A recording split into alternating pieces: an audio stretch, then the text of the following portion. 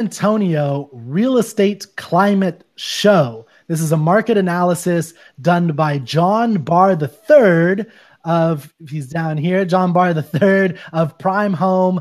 And we have Marco Romero. Oh, he's over this way, I think. Marco Romero talking about the real estate market analysis, and they'll talk about why this is important. But really, guys, there is no other single location that you can go anywhere on the internet or outside the internet that contains all the data you need to know about the real estate market in San Antonio. So this is an all-encompassing, market analysis, and John and Marco are going to talk about it, make it exciting, and answer your questions. So if you have any questions, please ask your questions live. We will help you go through and understand how to use this information to grow your wealth. Okay, so John and Marco, why don't you guys take it away? All right, thanks, Kirk. Good morning, and hello, everybody, for the second episode of the Real Estate Climate. Number two. So we'll go ahead and kind of get into this here, and keep in mind why this stuff is important, why we think everybody should really pay attention to these things is you kind of got to understand the history of real estate, of where it's been, where it's currently at now, so you can better position yourself to take advantage of opportunities in the future. So we'll go ahead and start with the first slide. If you're trying to grow wealth, this is the information that you need to be learning. Correct. So you need to stay on top of these things to kind of see where the market's going. So the April-May numbers of how they break down was the average sales price in San Antonio rose to $270,324, which is a 5.49% increase year over year. So anytime you see the YOY, that is how much it changed from this time the previous year. Median sales price jumped up to $219,167, which is a 6.9% increase from last year. Total sales dropped a little bit to $3,091, which is a 1.3% decrease from this time last year. And I kind of attribute that, like, why are sales volumes dropping but prices going up? I think a lot of it is coming down to we have such little inventory anymore. I mean, everyone hears it that we're shortage of income or entry-level homes. And inventory is very tight, so it's pushing prices up. But I think sales are dropping because people aren't selling their homes, which is going to put even more pressure on prices to increase. The average rental price rose to just shy of $1,500, which is a 0.9% increase from last year. Employment of San Antonio.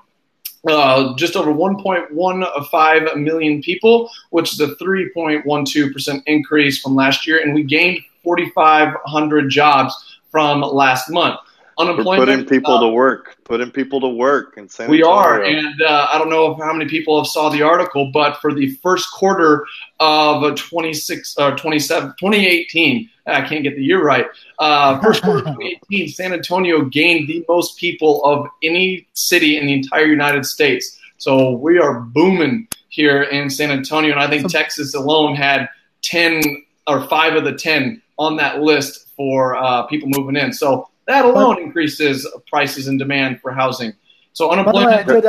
Just real quick, I wanted to say hello to Nick and Ian and Juanita and Hillary and all the people joining us live. So doing a great job. Sorry to interrupt, John. Just want to say we got some people joining us live and saying hello to San Antonio. So I wanted to make sure we gave them some love as well. Make sure to put your comments below. John is giving you guys some awesome information about the market analysis. I just interrupted him as he was talking about the employment rates and things like that. But so go into that some more. Sorry, John. Keep going. Yeah, no problem. And everybody appreciate it for signing in. You have questions? Definitely interrupt us if I miss it. Take advantage of putting the questions here. We got John here. It's a limited video, limited time, so we want to answer your questions. But to go to your point, John, about all those people moving to San Antonio, but particularly Texas, I think all those people now they have that saying where maybe they weren't born in Texas, but they got here as soon as they could. Exactly. I agree. And to go with that is like our decreased 0.33 from last month on the unemployment. So people are moving here and we are putting them to work. So that is great news for San Antonio. But what it also does, it creates a very tight housing market. So you look at the months of inventory, and we dropped below 3. And now you got to remember what months of inventory really mean is you have a buyer market and a seller market, and they gauge that by months of inventory. So anytime you see 6 months of inventory, that is considered your balance between buyer and seller. And what that means, if no new housing came on the market in all of San Antonio, it would take 6 months for the market to absorb that inventory. So once it drops below 6, it becomes a seller's market because there are buyers wanting to buy and not enough people wanting to sell. So something to keep in mind. So we're at 2.97, means we're in a very hot market. So what do you, John, what do you think that if I'm a, if I make my living doing rentals, for instance, how do you think that would affect the rental business? I think the rental prices, rental space is a very good one to be in if you already have rentals, because if they can't find housing and they don't want to live in an apartment, like their only other option is to move into a rental property for a while until they can find a house. So there's a lot of pressure on rental prices, and you'll see in some future slides of that is really increasing as well. What does become difficult is trying to buy a rental property now, because prices are really up there and it's a very tight housing market. So prices are going up, but rents tend to take longer to increase over time versus price. And you'll kind of see that here shortly. But the other benefit for people that own rentals currently is because prices are going up, that appreciation is increasing on the value of the properties. Those people that own their rentals as landlords can then go to the banks and get cash out refis and refinance those properties and tap into the equity that they're building in their houses just by holding the house. And that's one of the ways that you kind of win-win. You're able to take advantage of some of the equity, you put some money in your pocket, but additionally you keep getting that cash flow every single month. So it's a win-win. Correct, it is. So the month's inventory has dropped. We dropped 0.3 from last month, and we're 3% lower than this time last year. So very hot housing market. And you can see with the next slide how median sales prices have really increased over time. And one thing, it's hard to determine, but last year we did not get till we peaked out at the median sales price of $215,000. And that was in July. This year we hit $219 in May. So it's getting faster. You can see how fast that line really took off. And I'm actually to the point where next month, if it goes up again, I'm going to have to add 220 onto my mark because it's kind of blowing it off. What does concern me a little bit, why I say it's important to understand where the market has been, you can see from the average historical appreciation of real estate hovers around 3 to 4%. And you can see we bottomed out here in San Antonio in January of 2011. And that was at a price of $135,000. And now, fast forward 7 years or 6.5 years, and we're at almost $220,000. That's a lot more than 3 to 4%. That's hitting 5s and 6s on average. So it's something to watch and see, do we have a cooling off or do we start to level out? Because it cannot maintain prices going up 6% every single year. And those are our cycles. So another thing to go off of is why it goes up and down is like those are the cycles of the year. So summertime, median sales prices increase, more inventory drops. That's when school's out. That's when everybody is moving around and is trying to buy houses. And you see a little blip in December there because that's when people are trying to get into their new houses before the beginning of the year. So something to really watch. Marco, you got anything? Yeah, the two biggest months of the year when it comes to real estate are June and July. There's some spillover around those areas, but those are kind of the key months. Because it's my birthday in July? Is that what that might be part of it. People are so excited. They want to spend hundreds of thousands of dollars. July 1st for Kirk, by the way, anyone that's making July notes. 1st. Oh, man, coming up. So those are the two big months. All this data that John's going over here is around the May month time frame. There might be some April stuff in there as well. So this is a little bit, we're not quite seeing the biggest months yet. But like he was saying, already in May, there's a big uptick, and he's noticing that. And as he was mentioning, when it comes to the valuations and the high, those big increases in the median sales price and those numbers, yes, those numbers are going up, and that is an opportunity that you can take advantage of. But whenever you're dealing in a realm where you're above averages and medians, you need to be cautious simultaneously. So yes, you might want to position yourself so you can take advantage of these trends and transitions, but at the same time, be knowledgeable and be cautious because like John was saying, this is not something that will happen forever, on and on and on. For every good time, it's followed by a bad time. Every bad time, it's followed by a good time. And times are good right now. So like we say, know where it's been, where it's at now, so you can kind of be cautious of the future. Hey, really quick, are you in your office? Is that San Antonio in the background right there? Yes, that is. It's a map of all the zip codes and stuff like that. So you can't really see it, but I got them all darkened out so I can see where they're at. Hell yeah! So that's how you know John's official. If you have a zip code map on your wall that's laminated, he takes this seriously. Exactly. And we have another one in the other room that's a paper map that we want to start pinning properties that we've worked with, whether wholesale, flip, rented, owner finance, whatever, to start pinning it. So over time, we can really fill that thing up. Very cool. So, but the next slide, Kirk, if you take us to the next one, you can see what we're talking about here with the rents. It follows the same exact cycle of summertime, like Marco said, of your best time if you are renting. And I tell people this when I present that is, if you're a landlord and you have a property, it's your property. There's no law saying you have to give a 12-month lease or a 24-month lease. So position your rental properties that your leases end in March, to where if they move out at the end of March, you got April that you can do any kind of renovations and you can capture that next tenant at that next upswing. So it's something to really kind of watch. But you can see here that we kind of flattened out a little bit this year, but we're following kind of the same trends of prices taking off and rents really starting to go. And so now, Mark. By the way, yeah, you have a question. Did you see that? Yeah.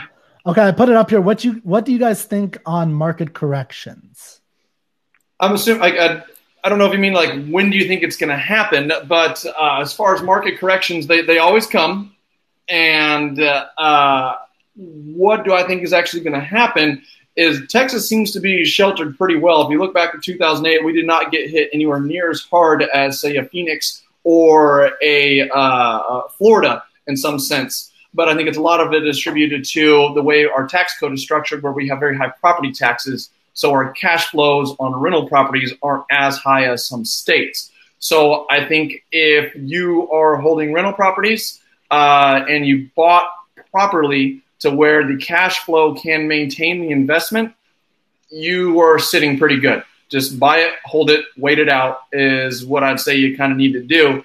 But from a flipping standpoint, that's where you really need to be careful, because when market's correct, equities or the equity in a property, I use the analogy of stocks and bonds. Rental properties are kind of like your bonds, slow to appreciate over time, but always give you that cash flow. Value and equity is like the stock market, the equities. They go up fast, they fall off fast. So if you think a market correction is coming, which paying attention to this information, looking for early indicators can help you be ready to liquidate a property or be in positions to where you can move properties that have very high demand. I'll talk a little bit about that later, of where those areas are, in my opinion, and what we do. But that is what I think about market, my take on a market correction. And Marco, what do you say? So as far as market correction, I'm not too, when I try and think about it, I don't try and predict like time frames, like when it's going to happen. I think that's kind of foolish, and you know, it's really just a guessing game, and I'd be remiss to try and pretend that I can time it. However, what I do constantly think of is kind of worst case scenarios. So I personally, Hillary and I, when we invest, we don't take any short-term loans, like any 6-month to 12-month loans. That's a very common loan for flipping. That's just a personal choice that we made. Whenever we use private lending, which is our main vehicle for doing our investments, we take a minimum balloon of a 3-year balloon but we shoot for 5 years or 7 years. So in case there's corrections, we have ample time to adjust. And then additionally, with interest rates at a lower number than where they've been in years past, this is a great opportunity to refinance and lock in some long-term loans, 30-year fixed rate loans at a low interest rate. So even if there is a correction in the market, your financing secure. You don't have to worry about ARM type loans or short-term loans or anything like that. Correct. You can weather the storm and you can play the long-term game. So that's kind of how I look at it, is more of preparing, thinking kind of worst case scenarios and setting ourselves up. So if a correction happens tomorrow or a correction happens 2 years from now, 3 years from now, we've had the mindset and set ourselves up to where we can adjust appropriately. Correct. And I'd add on to that when it comes to refinancing, locking in low rates. I full-heartedly agree. But make sure the investment still makes sense for the long term. Don't refinance because you're getting a bunch of cash out and now you're cash flow negative on an investment property. So you want to still make sure. Don't over leverage. Yeah, don't over leverage, and you still have a cushion. And there are the hidden costs of owning a rental property, of maintenance, property management, repairs. So don't even. I wouldn't hold a rental property if I don't have at least $300 over the cash flow, or have a way to generate that very easily that is non-cyclical. So don't over leverage. Make sure you have cash flow, building reserves, and you have ample reserves for that property that you can maintain it, because you can sink a rental portfolio very quickly with one property. AC goes out, you didn't have the money, you don't have the cash flow, you start pulling from other properties. I see a lot of those properties, Mark, I'm sure you do too, when it comes to, landlords that have just completely sucked all the cash flow off of it, and now they have to sell to a wholesaler or an investor because you can't qualify. You never maintain the property, and they're wondering why they have no equity left. It's like, well, you didn't maintain your property. So real estate does take work, and it does take ongoing maintenance. So don't over leverage where you cannot maintain that through a market correction. Mark, I hope that answered your question. If it didn't, write a follow-up, and we'll continue with that. So I think we'll move on. Great question. Yeah, great question. So to wrap up rents, we're moving up, and we're continuing to rise every single year. So something to kind of keep in mind when you're structuring your leases, is kind of why I put this up here, is if you got a rental, I've done it to where my rental properties, they are structure a 7-month lease to make sure it's renewed at the March timeframe, to where if I need to make repairs, I can get it on the market and capture that next rise up. That is a huge strategic technique that you should, if you're watching this and you own rental property, you should put a little star next to it and implement immediately. Yeah, and I didn't even think about that at all until I pulled this data, and they're like, oh, that makes complete sense. And like, let's go ahead and do that. Well, there's an example of doing research, looking at data, looking at graphs to make changes in your business so that you can have more long-term success. And make sure you guys read Mike Quintanilla's dissertation. Quintanilla, sorry. We're in San Antonio, man. You're in Texas now. Quintanilla, I know. I'm still white as hell. But yeah, he just wrote an amazing dissertation in the comments section. So make sure you check it out. It's great. I was just reading through it. It's good information. I popped it up on screen for a millisecond, and it filled up the whole screen. So I took it off. You can't see what it is. So Mike, let's do that conversation in the comments section after we're done. Heck yeah, man. There you go. Wow. So let's jump to the next slide. So here's one of my early indicators that I feel that I constantly want to track is the unemployment rate. It's a very key indicator of health of the market. And you can kind of see this. So this tracks 20 years back, and you can see the last two recessions of the dot-com bubble and the real estate meltdown, or the mortgage meltdowns. And this is San Antonio? This is the San Antonio MSA. This information is provided from the Bureau of Labor Statistics, and you can get it from the Texas A&M Real Estate Research Center as well. So what I continue to look on this is just where the unemployment rate is currently sitting at. You can kind of keep a pulse on the entire nation, because it's not hard to find them talking about how tight the labor market currently is. So I watch this stuff as if I start to see that unemployment rising month over month over month, you can see how fast that really took off from a low of 3.6, 3.7 in 2006 and 7, and within a matter of 6 months, it jumped all the way up to 7.5. Now, real estate is going to take a much longer time to see those changes and those prices to be reflected in the numbers that we track, like the median sales price, the months of inventory, and things like that. So if I start seeing over the course of 6 months that unemployment continues to rise and continues to go up, it beyond just the normal bouncing up and down around the bottom, that's when I would start to really get concerned and kind of be sounding the alarm and holding off from purchasing new flips and getting into bigger projects with shorter term debt and larger projects, especially. So that's something that I think is very important to watch. The higher risk projects. Say again? So basically, when you're watching that, and if you do see upticks, you would stay away or you would minimize your higher risk projects. Correct. I'd be trying to finish up rehabs, get out of those loans, get them sold, get them on the market, possibly lowering the sales price, not trying to push the market. Because if we're topping out and if people don't have jobs, they can't afford to buy homes. So I would expect to see that to roll over median sales prices. So it actually might even just undercut the market a little bit, because I would expect to see prices starting to fall or level off, because I want to get that thing sold. I don't want to be stuck with a $300,000 renovation that I can't move and I'm paying interest on if I can't sell it. And because that interest comes right off your bottom line every single month. Yep. So let's, we got no more. Let's go on to the next one. So this is something that I added a couple months ago, and I don't know why I didn't have it before, but this is the year-over-year appreciation. And I can only get us back till 2011, but you can see how, like, when the market bottomed out, this is on the median sales prices now as well, that prices were falling year over year, and you can see how fast that went. So basically from January 2012, it was at a negative 6%. And by April the next year, we were at a positive 6%. So it switched and reverted and went the other direction very quickly. And we were holding that 9-10% for several years till about 2015 into 16.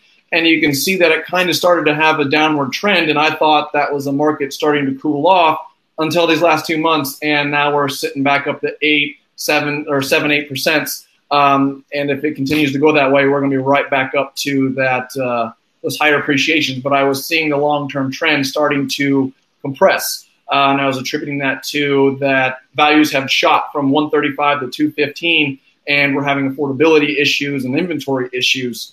But I think that's one thing that's continuing to drive this is there's just a lack of housing, and people are moving here at a very fast rate. We're the number one net gain city for the first quarter. So I don't know how that's going to really happen, but appreciation is something that I'm continuing to watch to see if that goes. So Marco, do you have anything else before we get to this question?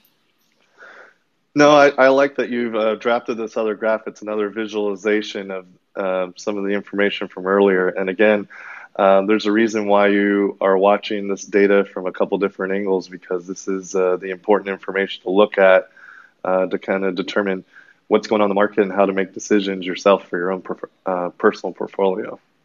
Correct. Now, Kirk, was that a question or just a comment on the... I think it was a comment from Jonathan Barbera. I love the last name. Understanding... He's bald too. Yeah, exactly. It runs... that's right. It runs in the gene of Barbera's, I think. So he said it's a comment, and maybe later, if there's time, I might actually read Mike Quintanilha's statement, because it might be interesting for you guys to comment on what he said. Some interesting stuff. But for now, Jonathan said, understanding unemployment is great, especially in this market in which most people are making money, because the rising market is pulling them out of deals they should have never bought. What do you guys think of that? I agree with that. It's I think where he's going is make sure you're not getting in the habit of buying properties that don't make sense today, and the only out is appreciation. If you get the appreciation, that is awesome. But if you don't get it, you don't want that to be the only thing that hinges on your profit. That's big. Say that again. Don't do what is the? I actually love that comment. Yeah, that's amazing. Say that again, please. The section of don't get in the habit of buying because there's appreciation. If that's your only hope that you're going to make profit, you're going to be one of the first to go if that market slows down. Because that appreciation can come and go, and it turns on a dime. And that's where my adage of prices and equity go up fast, but they fall off fast, just like the stock market does on your basic equity stocks. But the rents kind of work like your bonds. So there, Jonathan says correct. So don't make that your only strategy. Like take advantage of it, that it's here, be happy that it's here, but always keep in the back of your mind that it won't always be here. If you get in a property, great. You're buying in some of these areas that have a low months inventory that we'll show here in a few slides. That's awesome. But don't make that your only strategy. You might make a little adjustment, be like, hey, I'll probably get some appreciation. I'll take a little more risk, but don't have that your only strategy to make money on a deal. I love the comments from both Johns here. You guys are killing it. That's why y'all are the amazing Prime Homes. But to further that comment, yes. If you have been investing for a short amount of time, let's just use the number of 3 years or less. What you don't want to do is get caught into a category that experienced investors that have been investing for a long, long time have seen come and go. It's a group of people that jump into the market because they've seen all the different shows. They think it's exciting. Real estate investing is easy. They think it's really easy. And they buy properties undisciplined. And they buy properties at price points they really shouldn't be buying due to lack of knowledge, research, looking at data like this. But also they've been, these new investors are rewarded over and over because of this inflated market, this really robust market, which is not a typical market. You've been saying that over and over again. This is not a typical market for our city. And these newer investors get rewarded. Hey, I flipped it and it was really simple. I made a bunch of money on it, or I made good money on it, and they want to do it again. And then they end up paying higher and higher prices, and they get out of the range of where you need to be to compensate for worst case scenarios. And that's not the position you want to be. You want to maintain a long-term perspective, not a short-term perspective, so that you can weather the storms. And whenever there's drops in the market, you have longevity and you can live through it, rather than where this has happened time and time again through all these real estate cycles, because the real estate market is cyclical. Whenever a hot market where you go from a top and then it bottoms out, which has happened multiple times in the past, there's a whole chunk of people that just get wiped out. They go bankrupt, they go belly up, they lose all their life savings. You've heard the stories in the past. Those are the people that were buying too high, they thought it was easy when things were going up. They get excited, those type of things, and they buy in the wrong price points. And then when things shift, they didn't have that built-in cushion, and then they get wiped out. So don't be that person. If you've done things and you're like, or you've done some deals and you're like, hell, that was super easy, there might be a reason for that. Reflect on that. Take advantage of, hey, you were able to do that deal. Now let's try and be a little bit more conservative or buy a little bit deeper on the next one so you can position yourself for long-term sustained business. So, and I completely agree with everything you said. It's like, understand why your deal made money. Like, why did you actually value add? Look at the deal going backwards. Look at your books. Look at your construction budget from where you started to where you're at, and make sure it's like, did I get lucky or did this actually work out from the beginning? Because that's what caused a lot of areas to crash so fast, is people were buying for the appreciation alone. Buy it 1 year, next year it's worth $20,000 more, sell it off. And that's a house of cards that is ready to come crashing down. And you can see that happen. If you look back to 2008 and some of the areas, I know Phoenix got hit really hard of those areas. It's exactly what happens. People were buying only because the prices were going up. But what happens when prices going up and you cannot rent that property and you're stuck in an arm and your mortgage is going up. Like, so understand what an investment is and ask those questions of people that have asked, have experience, and know what they're looking at, and analyze your deals after they're done, and make sure appreciation is not the only reason you're making money. So we have. So I think I'm going to be the official reader of Mike Quintanilla because he's giving these brilliant little statements. I feel like you're going to have him on the show instead of me at some point in the near future. So his comment grew on you, huh? It percolated. Yeah. But he has another one, and this one is okay. He says, based on what you guys are talking about. He says, I would also point out that unemployment as an indicator is useful, which John talked about earlier, but should also be looked at with other metrics like the state's private sector GDP. Because there are many people like myself who are not classified as unemployed or employed in the typical sense because we have our own business.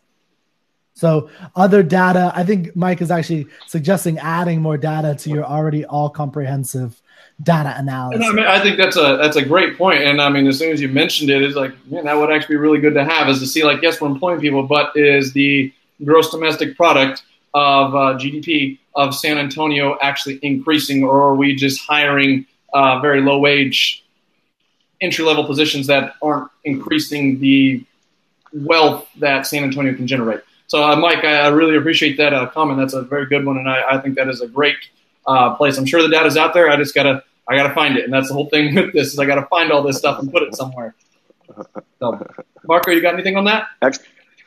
Yeah, excellent comment, Mike. Yes, when it comes to data, there's a rabbit hole you can always go down. You can always improve the numbers or look at it from different perspectives. When it comes to unemployment, the big component people don't know is that and unemployment numbers are based on people that have been currently looking for jobs. I believe it's within a 6-month time frame, and it also accounts for not only full-time jobs but also part-time jobs as well.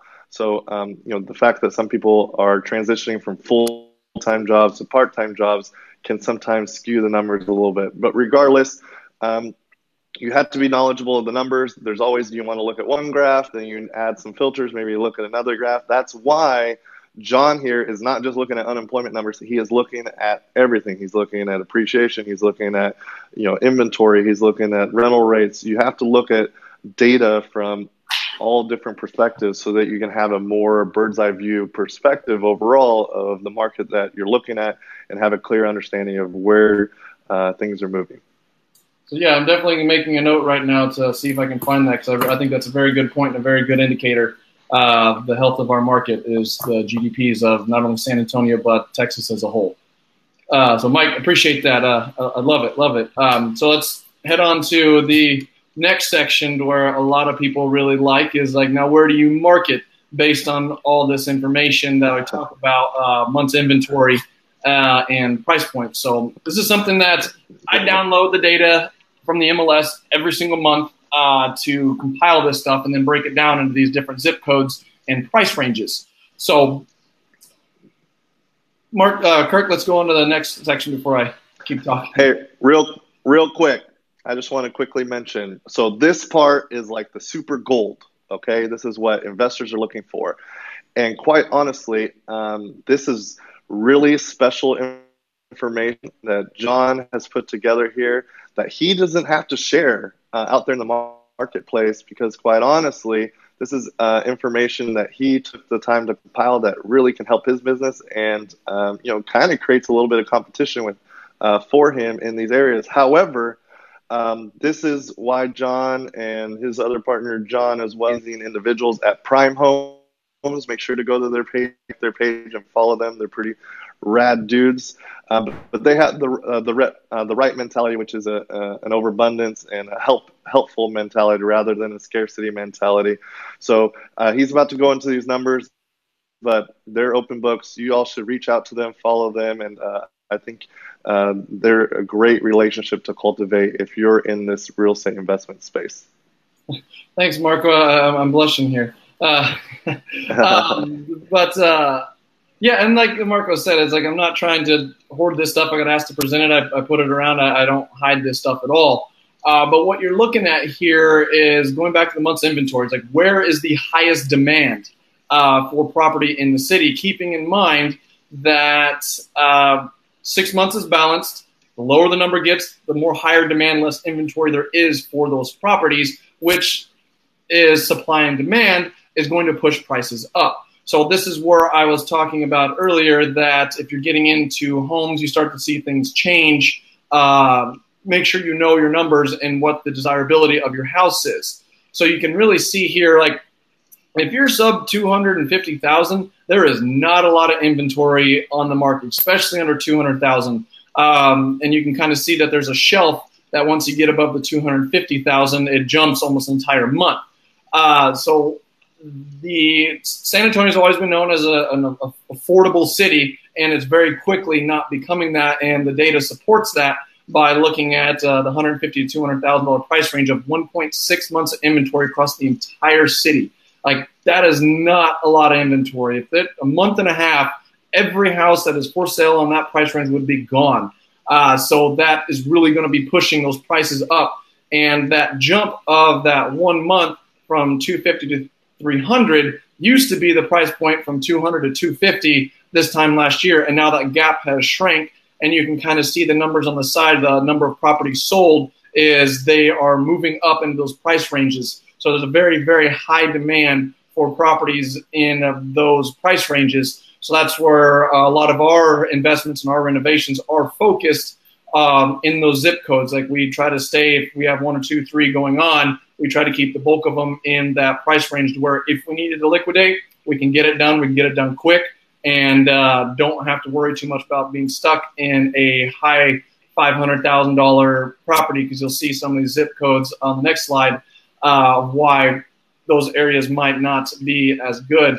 Not this slide, the next one. So, well, really quick comment on the slide that you were on.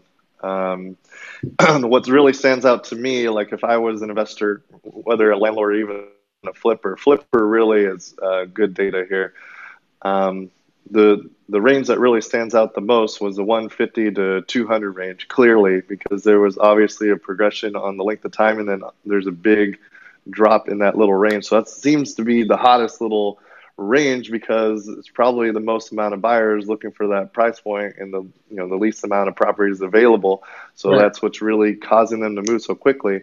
But if you're not able to get a house in the 150 to 200 range, the whole pocket from 100 to 200,000 is a really good pocket to be in. That seems to be where there's a big amount of buyers and properties generally in that realm are moving pretty quickly.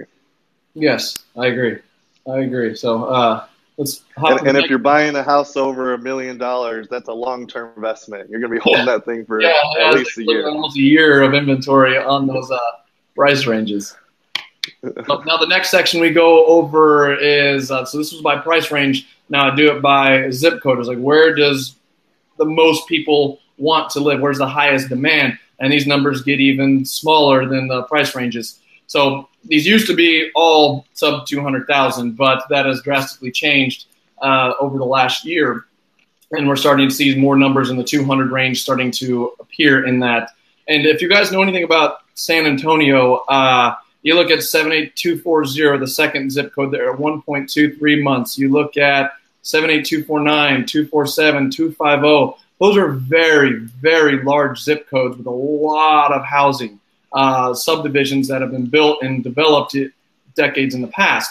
And they're looking at 1.2, 1.5, 1.7 months of inventory. So very desirable areas and not a lot of inventory. So there's a very strong demand for housing for those prices to increase in those areas as you're holding them. And like we talked about, don't make that your only investment strategy that you're going to buy and make money once it appreciates. It's kind of just icing on the cake, little cherry on top if you get it. But what I look at is how fast you can sell those properties.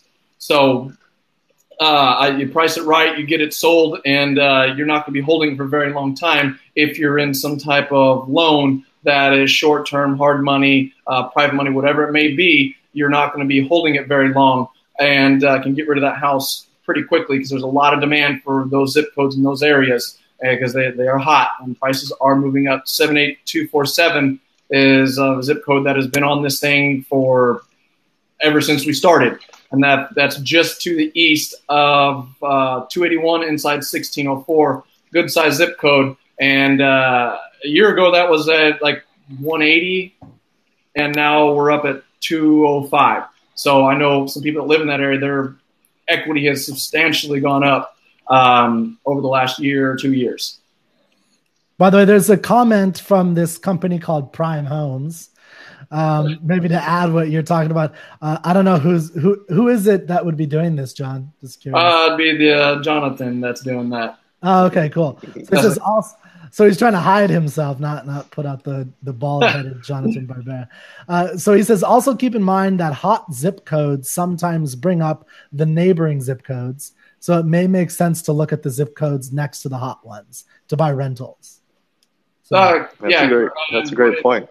Yeah, what he's getting at there is like the 78250 zip code. I mean, right next to that one is 78251, which was on here last month. That's right below the top 10. I think it's in the top 15.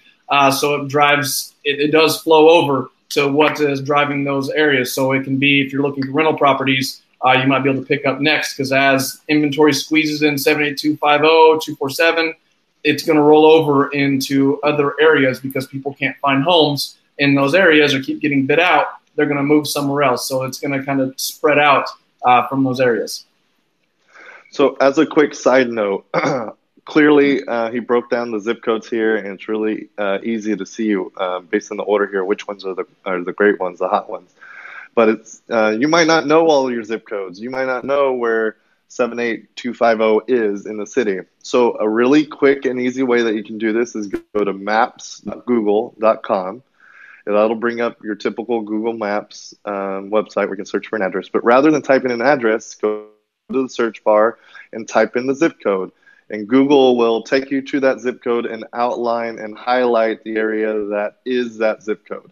And that'll be a quick to determine where the zip code is and what areas are within the zip code itself.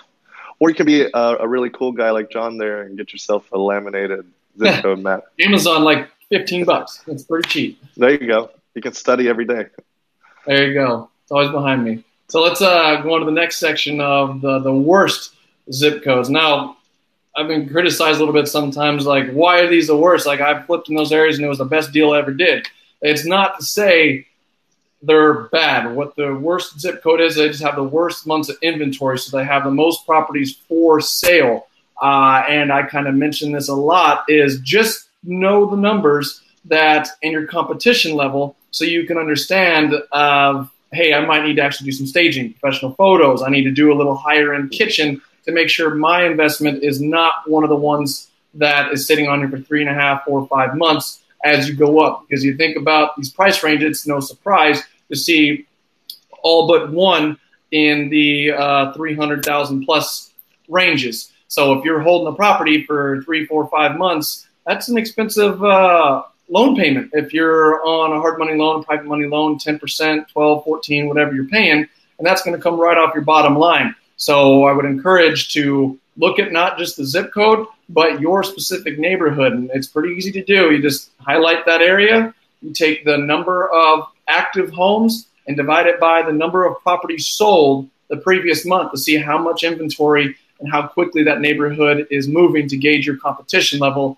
So you can make the determination, hey, I'm going to spend an extra $1,500 to $2,000 on staging because that's going to get me above my competition level, and that's going to be cheaper than in the long run trying to go cheap, not pay that, and sit on the market for an extra 2-3 months in that hard money loan and making those interest payments. So keep that in mind when you're starting a renovation, you're looking at a property, gauge your competition level and the health of that area and how fast those properties are moving in the desirability of those zip codes.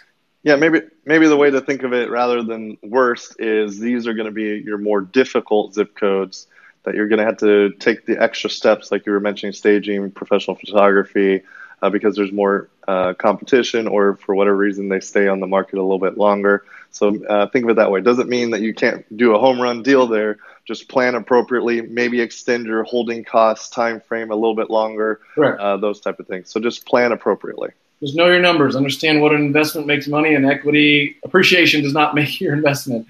That's like become the theme of this one, I feel like. So, and Marco, if you don't got anything else, you can go to the next slide there, Kirk, and that's really all we have as far as the slides go. And if you guys do want a copy of the PDF of these, feel free to shoot me an email at john@primehomes. I would encourage you to go to primehomes.com and subscribe to we call it the Investor's Digest, and we do email out the PDF copy every single month. So in case you missed this or you want to review this information later, please go ahead. We're on social media, Instagram and Facebook. And we also, this last couple months, we've started doing a podcast that Marco might have to get you on there sometime, that John and I talk about what we do in our business every single day to make it run like we do, and the tips and tricks and experiences we have. We don't sell anything. We just kind of run over how we put a scope of work together, how to deal with contractor issues, driving for dollars, marketing, all of just little things about real estate. So head over to all of the podcasts and give it a listen, and appreciate if you gave a 5-star review and a comment and let us know what you liked and didn't like about it. Yeah, the name of the podcast is An Investor's Journey. And just to kind of reiterate on their podcast, there's a lot of podcasts out there on real estate, but the unique thing that both John and John bring to the perspective of this podcast is, yes, they talk about the theory and the overlapping concepts, which a lot of podcasts do, but where they really shine is they give you the nitty-gritty specifics, action steps, things that they're actually implementing in their business, some of the learning lessons, their experiences. So there's some true tangible items that you can walk away with and implement in your own business rather than just always talking about theory. So that's something that's really insightful and helpful for you as you're growing your business. Exactly. So with that, that kind of concludes the market update. Kirk, is there any comments questions we want to go over? Does anybody got anything else? Please encourage to write a comment so we can see what we got. So Kirk, I see We do have one question. Maybe we can end on this. Do you see any signs of a housing crash in the near future? So you guys touched on that. I don't know if you wanted to say. I know Mike Quintanilla had a dissertation on his views about the future crash. So don't get Mike started. He'll just keep going and going. He'll write a novel. I'll answer a little bit on that, Matt. I appreciate the question. I don't see any signs of a housing crash in the stuff that I follow right now. I do have some growing concerns of prices continuing to rise. I don't think they can continue to rise like this as fast as they're rising year over year. I don't necessarily see it crashing. I could see it leveling off, and we're not getting those massive appreciation jumps like we have been in the last several years. So I don't see it necessarily crashing at all. But that is also why I follow this information, because I want to know, because I did not start investing in 2007 and 8, so I didn't see how that went.